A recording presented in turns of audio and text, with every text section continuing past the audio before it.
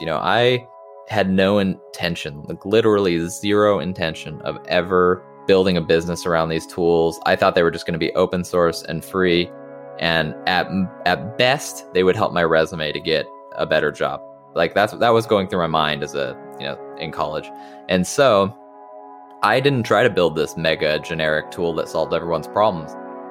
I built Vagrant, and my MVP was, I want a really awesome VM-based development workflow for Ruby on Rails, because that's what I do every day.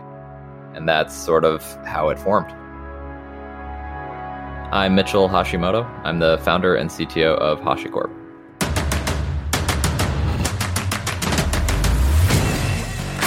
This is Code Story, a podcast bringing you interviews with tech visionaries who share in the critical moments of what it takes to change an industry and build and lead a team that has your back. I'm your host, Noah Labhart, and today how Mitchell Hashimoto created the tool set to create consistent workflows across your infrastructure. All this and more on Code Story.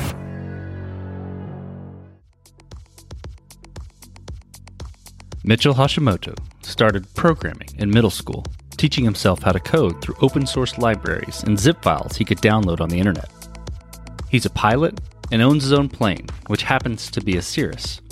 And he spends an hour a day studying or practicing flying, and even takes his wife and dog up every now and then, when there's something worth flying to, and they can make the oxygen work for the dog.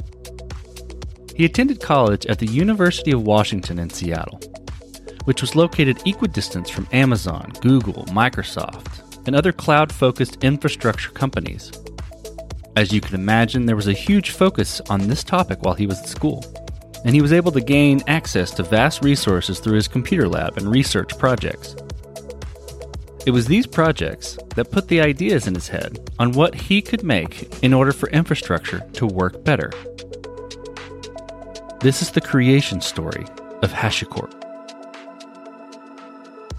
So HashiCorp is a company that builds a portfolio of tools based on open source, aimed at cloud adoption, multi-cloud, and just in general, like infrastructure automation and getting more out of your infrastructure. The way I sort of got into that was during college. I went to college at University of Washington in Seattle. And being there, I was sort of equidistant, more or less, from Amazon, Microsoft, and Google. And then that office actually became the Google Cloud Office eventually. And there was a huge sort of infrastructure mindset during the time I was there. EC2, AWS had just announced EC2 and S3 about a year prior to me going to college. And because of that, I sort of had access to all that through our computer science program and some research projects I was on. So I just sort of dipped my toes in that and realized how difficult certain aspects of the cloud were, especially, at that time, AWS literally had 2 products. Yeah, that sort of motivated me and got me into the cloud space and got a bunch of ideas in my head of what to build. I think the benefit of being in college is that you aren't, in some sense, you're ignorant about how the real world works. And so, everyone was convinced in academia, in my little bubble, that cloud was sort of the future. And then when I tried to use it, I was like, well, it's missing a ton of things. And as I graduated and went into sort of industry, I realized startups were basically trying to use cloud still and still struggling. And so that's when I really started to work on these with earnest. Well, let's step into the MVP, and this will be interesting to hear what was the first MVP. So tell me about that MVP, how long it took you to build and what sort of tools you used to get it off of the ground.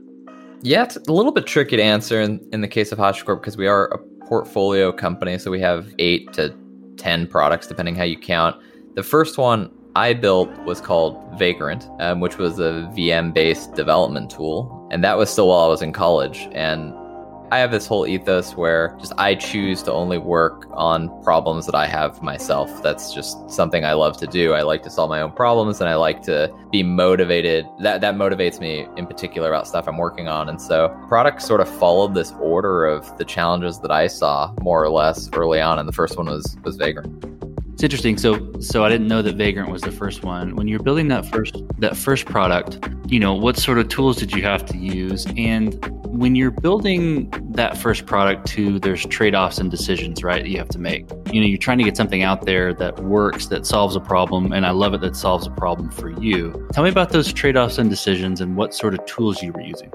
To give you context, at the time, I was a Ruby on Rails web developer, like junior web developer, just, getting started in industry. I was probably between my second and third year in college, so very junior.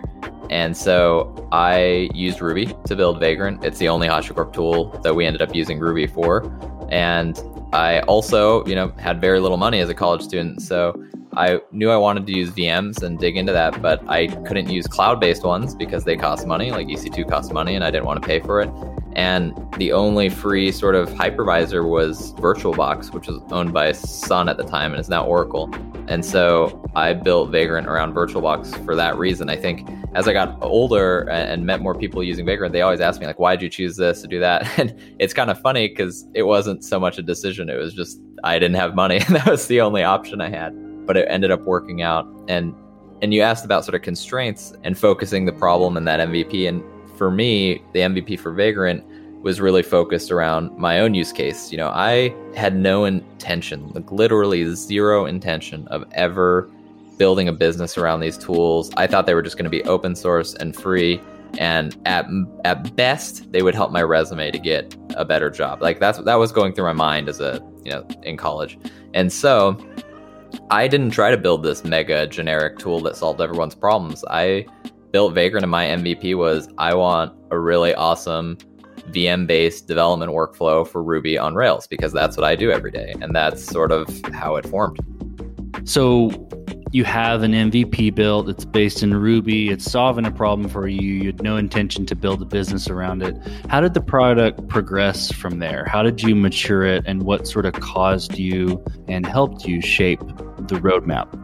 So the first year of Vagrant, no one really used it. There was very few downloads the entire year. And I was a little bummed about that, because I did think I built something pretty cool, and it felt like people were telling me that I didn't. After about a year, things started picking up, and I started meeting people at meetups and stuff who were excited about Vagrant, which surprised me, and I started learning more. And that sort of motivated me to focus more on this and start building features for other people, not just myself, into the product. Over the next couple of years, I did that for free. Still didn't plan to build a business, but that sort of gave me the foundation of the community, as well as the minimal sort of industry, experience or respect or whatever you want to call it, that I needed to start the next thing, the next product, and build a company around it. So let's double back a little bit then, and back to another MVP story. So tell me maybe about like Terraform or Vault. Tell me about those, the inception stories. Vagrant was the only one built in Ruby. So would you build Terraform in, and how long did it take you to get kind of an MVP out there? So everything else is written in Go. So we switched to Go. And sort of as the transition here from Vagrant to Terraform and Vault, I think what's funny is for the first few years of the company, people just, didn't call us HashiCorp or anything. They just called us like sort of the Vagrant company. And then at a certain point, probably 4 or 5 years ago now, we were fighting that. And then at a certain point it switched, and now we're sort of like the Terraform Vault company, which is nice in some ways. And then it's a different challenge in another.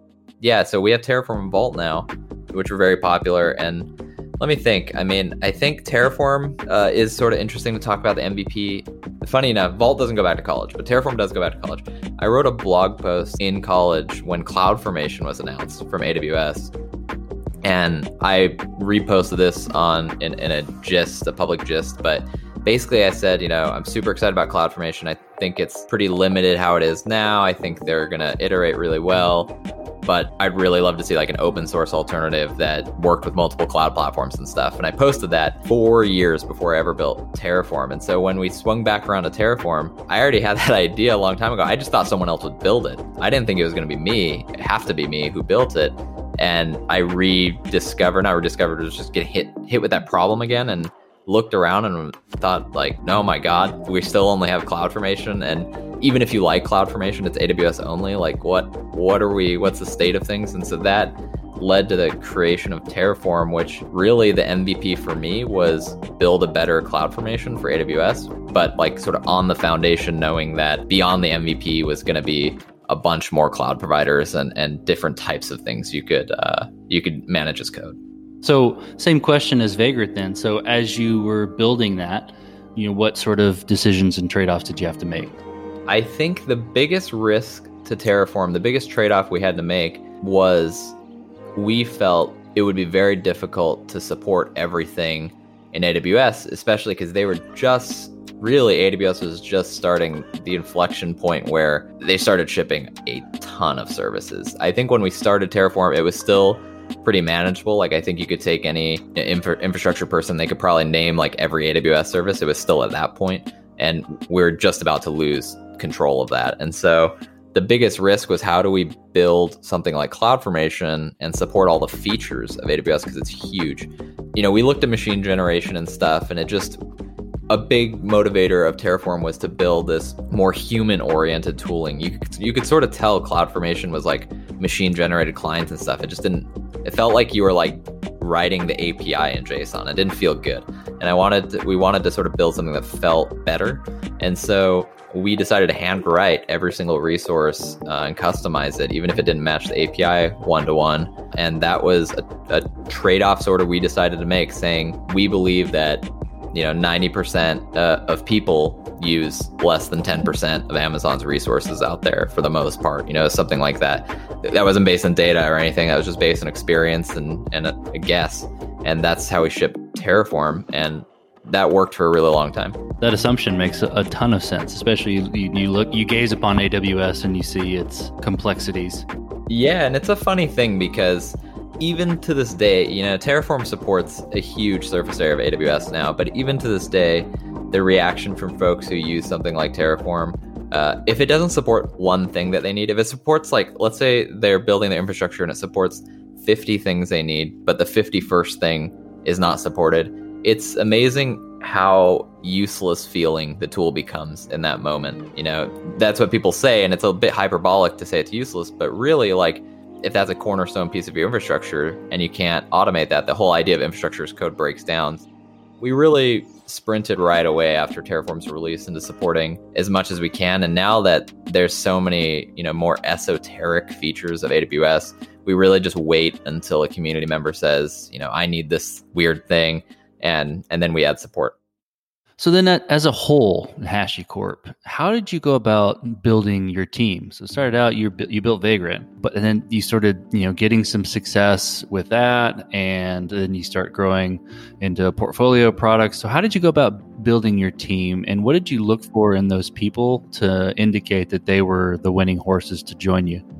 I think this answer would change depending on the phase of the company. I think picking, as you put them, winning horses for an early stage startup versus middle and late stages, they're very different types of people. I think that's one of the reasons that you rarely see people stick through all these different phases, because you sort of need different people for each one, and people don't adapt as well.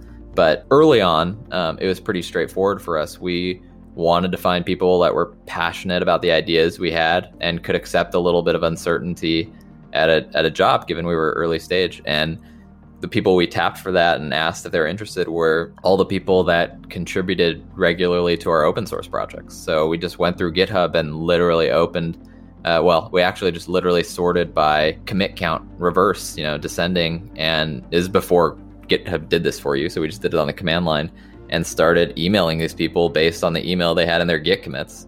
It's funny to look back on it now, especially because I was much younger and much more naive about companies and also the commitment that I was asking these people and stuff like that. The emails were so casual. I look back, and some of the people that are still at the company, I literally sent them a 2-sentence email. It's like, hey, I started a company around this thing. Do you want to work on it full time? Done. Like, no other detail.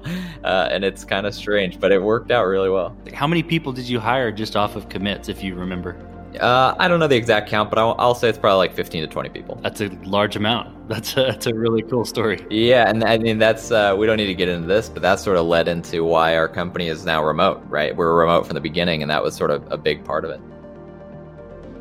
I think I know the answer to this, given the nature of the product and the portfolio that you've built, but how does scalability factor into how you approach things. I assume it factors into everything. But even from the early days of Vagrant, maybe Terraform 2 or any of the other products, how did you go about thinking about this and making sure that the products are scalable themselves, even though they're tools around scalability?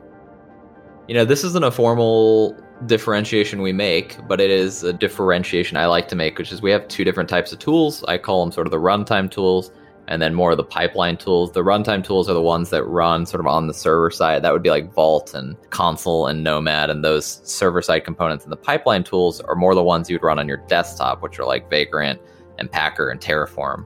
I like to break those up because the properties we've learned over the years that we need to build to make those scalable really fall into those two categories. The stuff you do for Terraform doesn't really make sense for Vault and vice versa. I think early on, we made this bet, which was kind of scary at the time, but we made this bet on distributed systems and Raft and being, looking at things like Vault and realizing these are core infrastructure components. These are things that you don't gracefully degrade if they go down. This brings down your infrastructure. And so we optimized uptime over everything else at the beginning. We wrote, one of the first Raft libraries for Go that we still use to this day. And a lot of other products use that. Like I think GitHub's database charter thing uses our Raft library, for example.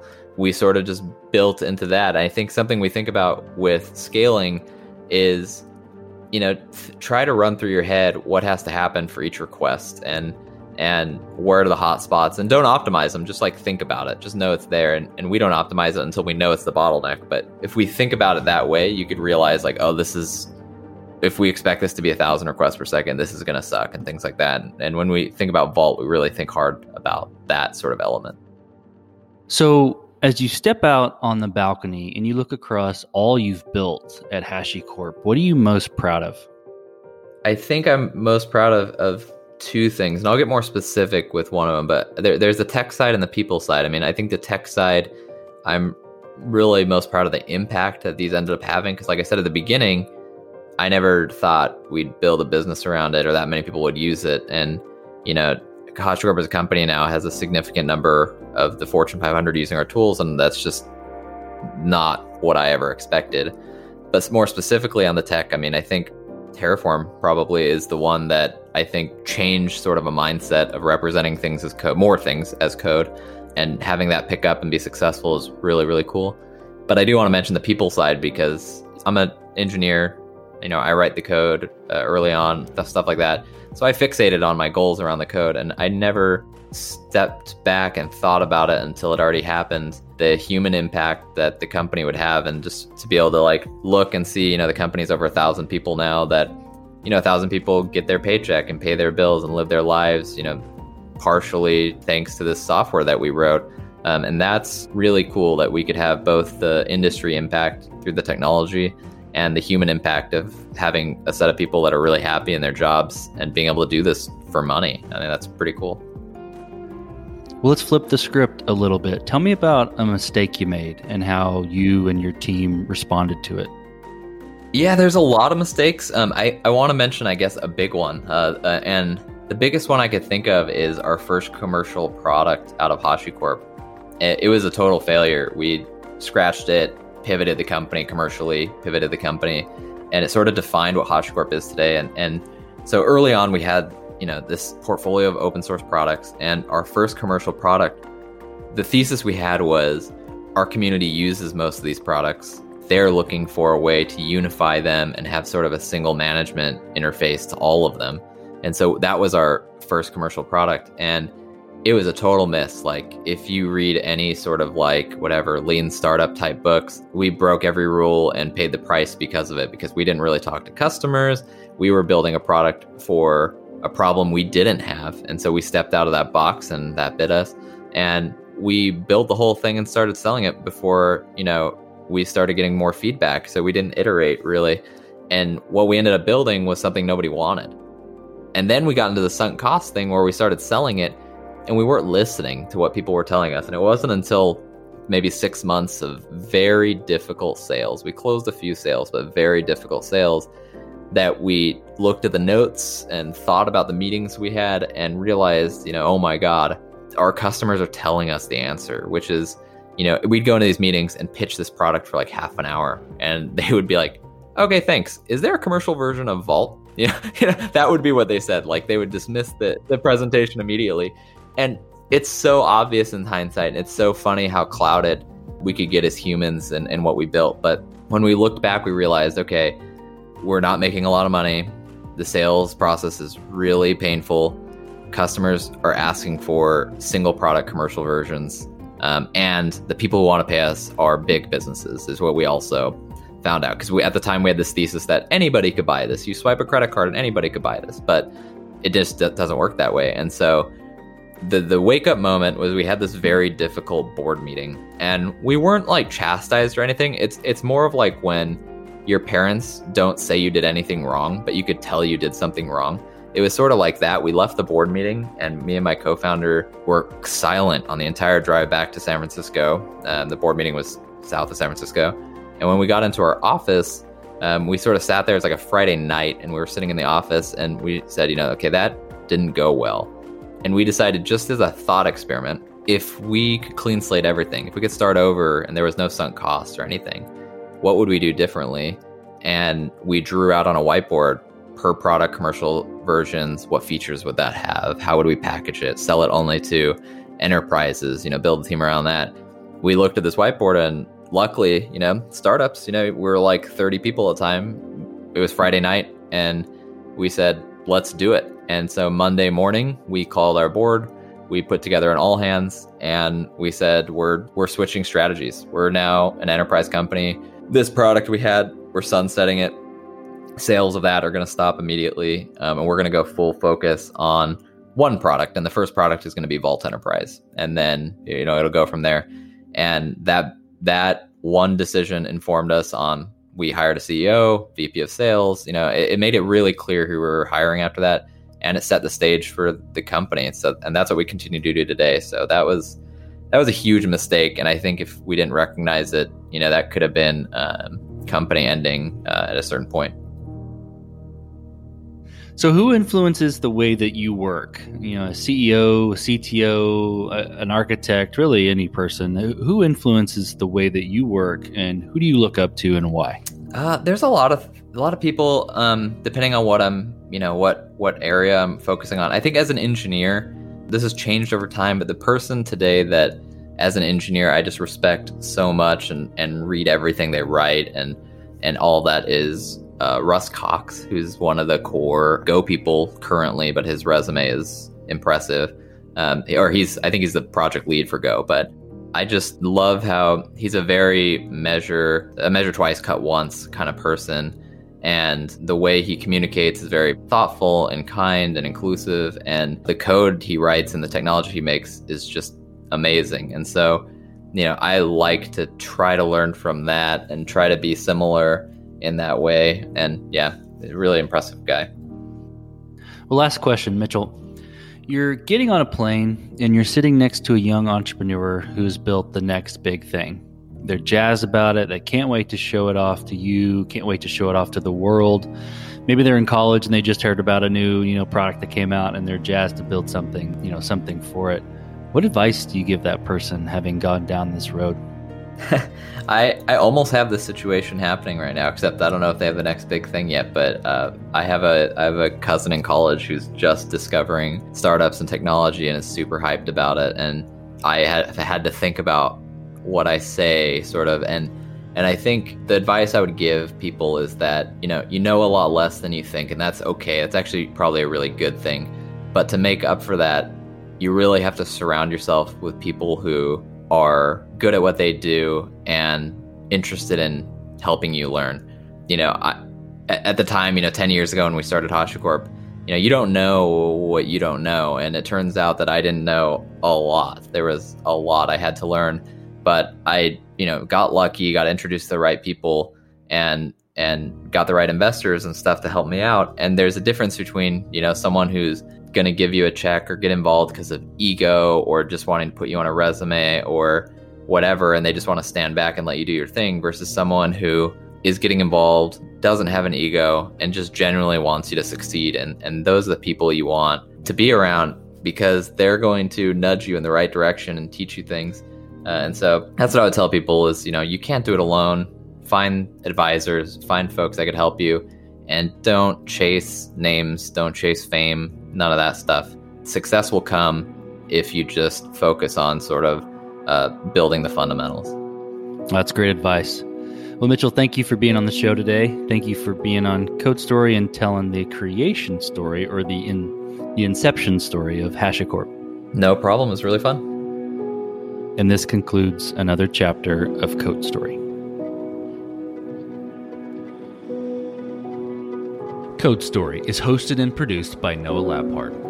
Be sure to subscribe on Apple Podcasts, Spotify, or the podcasting app of your choice. Support the show on patreon.com/codestory for just $5 to $10 a month. And when you get a chance, leave us a review. Both things help us out tremendously. And thanks again for listening.